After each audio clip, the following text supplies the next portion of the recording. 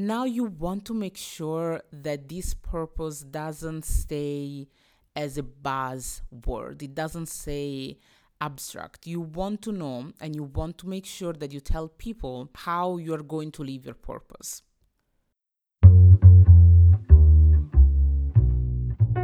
Welcome to Thank God It's Monday, where you will learn how to leverage the power of storytelling to create a company culture that people can't wait to go back to. I'm your host, Beatrice Ngalula Kabutakapwa. I am a business storytelling coach, and my combined experience of producing human-centered stories for a decade as a journalist and training more than 1,000 people in how to leverage the power of storytelling, even if they've never done it before, is what I bring to the companies I partner with. I believe everyone deserves to be happy in their workplace, no matter what they do. They deserve to feel like their work matters and that they belong. If you want to motivate, inspire, and align your values to your actions, you are in the right place.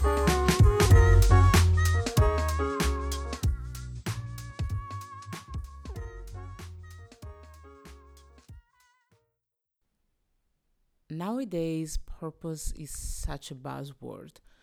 We use it in such an abstract way, especially when it's translated in a few words for each organization. When you're trying to make sure that you have your own purpose spelled out in a particular way. And it so often becomes something that you cannot really touch, that you cannot really see. So I really want to go back to the meaning of purpose for a second here. So purpose really it means the reason why we do something, the reason why something is done. So for instance, I'm thinking about the company created by Rachel Rogers. She is a US-based entrepreneur and she has a company called Hello 7. The purpose of the company is to make sure that Black women and people who have historically been marginalized become millionaires. So this is why the company exists. This is why they do what they do. Another example that comes to mind is the conversation that I had with one of my clients in the past 2 years. They had created a startup and they really wanted to make sure that they articulate what the startup did and why it did it. And it took us a very long time because we often make this mistake to focus on what you actually do. But then after many conversations, what they come out with was that the purpose of their startup was to make work more agile, to make work easier for people. And that was the purpose of the startup. And then when the work gets easier, people are happier, they work better, and you're not miserable as well. But I can think about also my purpose, the purpose of my business, which is to include storytelling as a company culture. And then if I articulate that, there is a why. And the reason why is that storytelling really brings the emotional part, the authentic part, and the meaning of things. And when we have that meaning, as humans, as employees, as team members, we are happier. We are more fulfilled. We understand why we do what we do, and that helps us. This really leads to a follow-up question. Why should we care about purpose at all? And in a way, even mentioning why I do what I do start to answer this question. So there is a psychological reason. We as human beings, it is in our nature to have a meaning, to be fulfilled, to know why we are doing what we are doing. And there are several studies that show that when people have a very strong sense of why they do what they do, of their purpose, they generally have also a better health. both mentally and physically. And recently, I discovered a book by Viktor Frankl, and he is a psychologist. The book dates back to 1946, but in the book, he says that people with a strong why can bear almost any how. So, people who have a very strong sense of purpose, they can bear anything or almost anything. It doesn't matter how it happens or what they need to go through, they can bear that because they know that they have a very strong purpose. From a work context, from a workplace perspective, there is a survey that was done by McKinsey & Co. in 2020, and they were really looking at how much companies were focusing on purpose and also what the employees wanted as well. And what they found out was that 82% of employees think that purpose is important, but only a little bit more than 40% of these companies had a purpose statement. So, as humans, we need purpose. As employees, we need purpose. Organizations need purpose, and they need to articulate it because purpose is what leads the ship. So if we are thinking about this boat, this vehicle that needs to go somewhere, purpose gives us the reason why it needs to go somewhere. And we need that as humans, as team members, as employees. So let's say that you have your why, you have your purpose. Now you want to make sure that this purpose doesn't stay as a buzzword. It doesn't say abstract. You want to know and you want to make sure that you tell people how you're going to live your purpose, which is why you need to articulate your values. So your purpose is your why, and then your values are your how. How are you going to achieve the purpose? How are you going to achieve the goal? And this is something that is usually written for organizations. It's something that it's usually written in the company culture. And I am such a big fan of company culture. I really like to read the documents, the memo, and how the culture of a company is described. I think that it's really interesting. But one thing that I really miss from the company culture and from this written document is how values really look like in real life.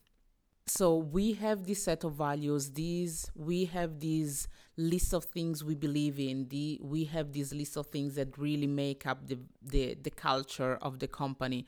But in reality, like when I do join the organization, how do those values translate? And these are questions that often candidates might have for the HR team, but it's also a question that employees and current team members can have as well, because it's not something that you assimilate at the very beginning and then it's done. It's not that you know the values of the company and then it's done. It's something that you need to be reminded of. You need constant reminder of what your values look like. And I realized from several conversations that I had with people that sometimes when I say what do they look like, people don't really quite understand. So what I mean when I say what do these values look like is how do they translate in real life? If we believe in inclusion, if being inclusive is part of our company culture, what does that look like? Does it look like we using gender neutral terms all of the time, like we effortlessly? Does it mean that when we have particular policies, when we share questionnaires or when we hire people, does it mean that we have a parents' room? Does it mean that we give parents flexible parental leave? What does it look like? And you want to have those stories told. Because really, the way in which you translate the buzzwords and the abstract words and the culture into practice and into something that people can really see are stories. You obviously need to be strategic in the way you share stories. It's not just, oh yeah, okay, I'm gonna share stories about inclusion and diversity. I'm going to share story about how we are accountable for our own actions. I'm going to share stories about how we are independent in our decision making, or I'm going to share stories about how we are open and we listen to each other. It doesn't really work like that. I mean, it's definitely worth to experiment and start somewhere. But you need some ingredients to be strategic in your storytelling when you want to communicate purpose and values. And some of these ingredients are listening, vulnerability, spaces, and storytellers. So you need listening skills to share those stories, because you need to listen to those stories first. So you need to source those stories. You need to find the place where those stories are coming from. And there might be several different places. It might be that you have employee resource groups and, you give them an opportunity to share those stories. It might be that you have Instagram channels that tell the story of your employees. It might be that you have simply a conversation with your colleagues and they share a very interesting story that really shows how the company culture translates in real life. It might be that you have a newsletter. It might be that you have events, internal events.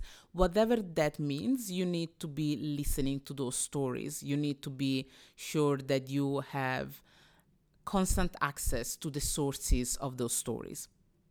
You also need vulnerability, and this is something that I repeat over and over again, because storytelling is about being vulnerable as well. And it's not the vulnerability in the only in the very emotional sense. Like, it's not about just going very deeply into your storytelling. If it is comfortable for you or for anyone of your team, that's fine. You can go deeper and you can be very emotional and whatever feels like safe for you. But vulnerability is also accepting the fact that you might not excel in some areas and you just want to try out, and it's okay to try out, because your team, you believe in your team and you believe that they're not going to judge you. They're just going to give you feedback, to support you, and to help you to get better as well. So vulnerability, it's also that. It's about not having all the answers and admitting that. It's about trying it out and not being afraid of failing, because you never really fail, right? You always learn something. So vulnerability is about all of these aspects. It's about being emotional. It's about learning. It's about accepting the fact that you don't have all of the answers as well. And also, sometimes you want to be vulnerable when you ask the questions. So even the fact of asking your colleagues, how do you feel about the company cultures? How do you feel about how we live our purpose? It sometimes takes being vulnerable to ask those questions as well. So vulnerability is a huge piece of the storytelling puzzle, and it's a presence that we welcome. We want it and we need it. But you also need spaces. Stories are everywhere within the company, within the conversations, within the communication tools that you are already using. They're everywhere. The fact is that we obviously have a day-to-day work to cover. We have tasks, deadlines. You probably have so much going on. We have hybrid work. We have policies changing. We have frontliners. We have hiring new people, communicating, so much. There is so much going on all of the time that really stopping to search for stories might seem like, okay, I'm not doing my job, or this is not what I should be doing right now. So you need dedicated spaces where you give yourself and your team the chance to source for those stories. Whether it's something that you do once a month, whether it's something that you do once a quarter, which is actually what I would suggest, You need those spaces. You need a time precisely dedicated to source for stories. And it's not just about sourcing for stories, it's also about having those conversations around those stories and having those events linked to storytelling. So, whether it's something interesting that you read, whether it's something that you would like to see implemented, whether it's just having a conversation between team members and line managers or the CEOs or the C suite leaders. Even if it's just a conversation between the different groups in the organization, that's hugely helpful. But then you also need storytellers with if you want to be telling those stories in a strategic way. And I don't mean that you need selected people who are storytellers, although it can be that way sometimes, because oftentimes sharing purpose, it's something that probably your internal communication team does, or it's probably something that your HR team does, or if you have a dedicated people and culture department, that's what they do as well. So they probably are the chief storytellers in the team, in the organization. But then there are other storytellers as well, and there are storytellers in the people on the front line. They can also be storytellers. If there are people in your comms team, they can also be storytellers. But the thing is that because we have this constant need to fulfill our job, which is normal, we sometimes forget or we don't create again the space to train our storytellers. Storytelling is not something that you just do. I mean, you can start doing it for sure, but like any kind of art, you need to practice it, you need to do it several times, and you need someone to guide you to understand how you can do it better, where you might have to add something, how you can really focus on your audience, how you can go over your fears and really reach another level. And I do know that this is something that employees need and want. When I did the research for my white paper on how storytelling really can increase employee engagement and external communication, I also asked people what would I like to see in their organization in terms of storytelling activities. And there were three things that people mentioned. One were business storytelling trainings, so the opportunity to learn how to be storytellers. The second one were TEDx-like events. So events where there will be one person from the team presenting a topic or sharing a particular story or focusing on one particular issue. And those kind of events really bring out the vulnerable part of ourselves, because we really have to be the storytellers, embrace that role and tell the story. So those are fantastic events. And also so many organizations are doing that as well. And the third thing that people ask were storytelling leadership coaching. And that's something that they specifically mentioned when I followed up. They specifically mentioned because they want their leaders as well to be able to share the purpose and values in an effective way, but also in an emotional way. So it cannot be I don't know whether you have watched the TED Talk, Death by a PowerPoint.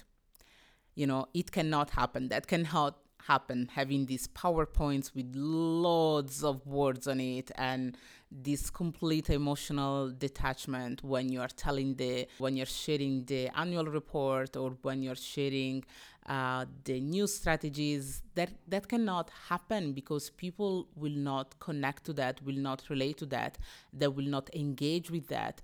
And when you don't engage with something, then you are not really motivated in your work as well. And also, when it comes to storytelling, leadership coaching, it's also about making sure that the leaders communicate in an effective way with their teams. So it's about making sure that they create that framework where they listen, they share the inspire story, and then they take action. We need those stories to be reminded of why we do what we do. Your team needs to hear those stories to be reminded of why they do what they do. Because a team member that has their voice heard, that is inspired, is one that is happier, is a person who performs better. And it's also the kind of person that says, thank God it's Monday. Now, does that mean that you have your stories, you have your purpose statement, you have your values clear, you have your storytellers, you have your listening, you have the spaces, you have the vulnerability, you have all the ingredients, everything is done? Does that mean that it's going to be a smooth, easy, no bump journey? No, it's not. It's obviously always, in all of this, something that is really exciting is that things evolve, they change, and change obviously is not smooth, but that's good. It means that something is getting better, something is changing for the better. So that's something that we welcome. Also, does it mean that I say, oh, thank God it's Monday, and then work is not difficult anymore?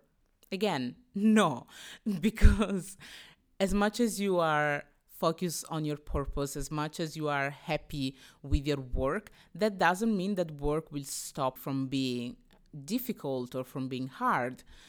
As Trevor Frankl said, if your why is very strong, then you can bear almost any how. So yes, it's going to be difficult, and it could be difficult, and yes, it's not going to become easy peasy, but because you have that strong attachment, that strong also visual idea of what purpose and values look like in your organization, you know why you're doing what you're doing, then the difficult part, the tiredness becomes easier, because you know that there is a meaning for that. And that's really the necessary step to take to get to excellence. So now I want to turn this back to you. I want you to think about what we talked about today, and about the purpose, about values, how you visualize values for your team. And I want you to let me know, to share any takeaways that you had from this conversation. And you can email me directly at comms@kabutakapua.com. That's comms at KABUTAKAPUA.com. You can also find me on LinkedIn. Just search for Beatrice Storytelling. I will come out. And you can send me a message on LinkedIn or on Twitter. Let me know, what does this bring to mind? I am Beatrice Ngalula Kabutakapua, and you have been listening to Thank God It's Monday. Now it's time to share your key takeaways from this episode. Connect with me on LinkedIn and Twitter. And if you haven't yet, subscribe, rate, and review this podcast. Thank you for listening.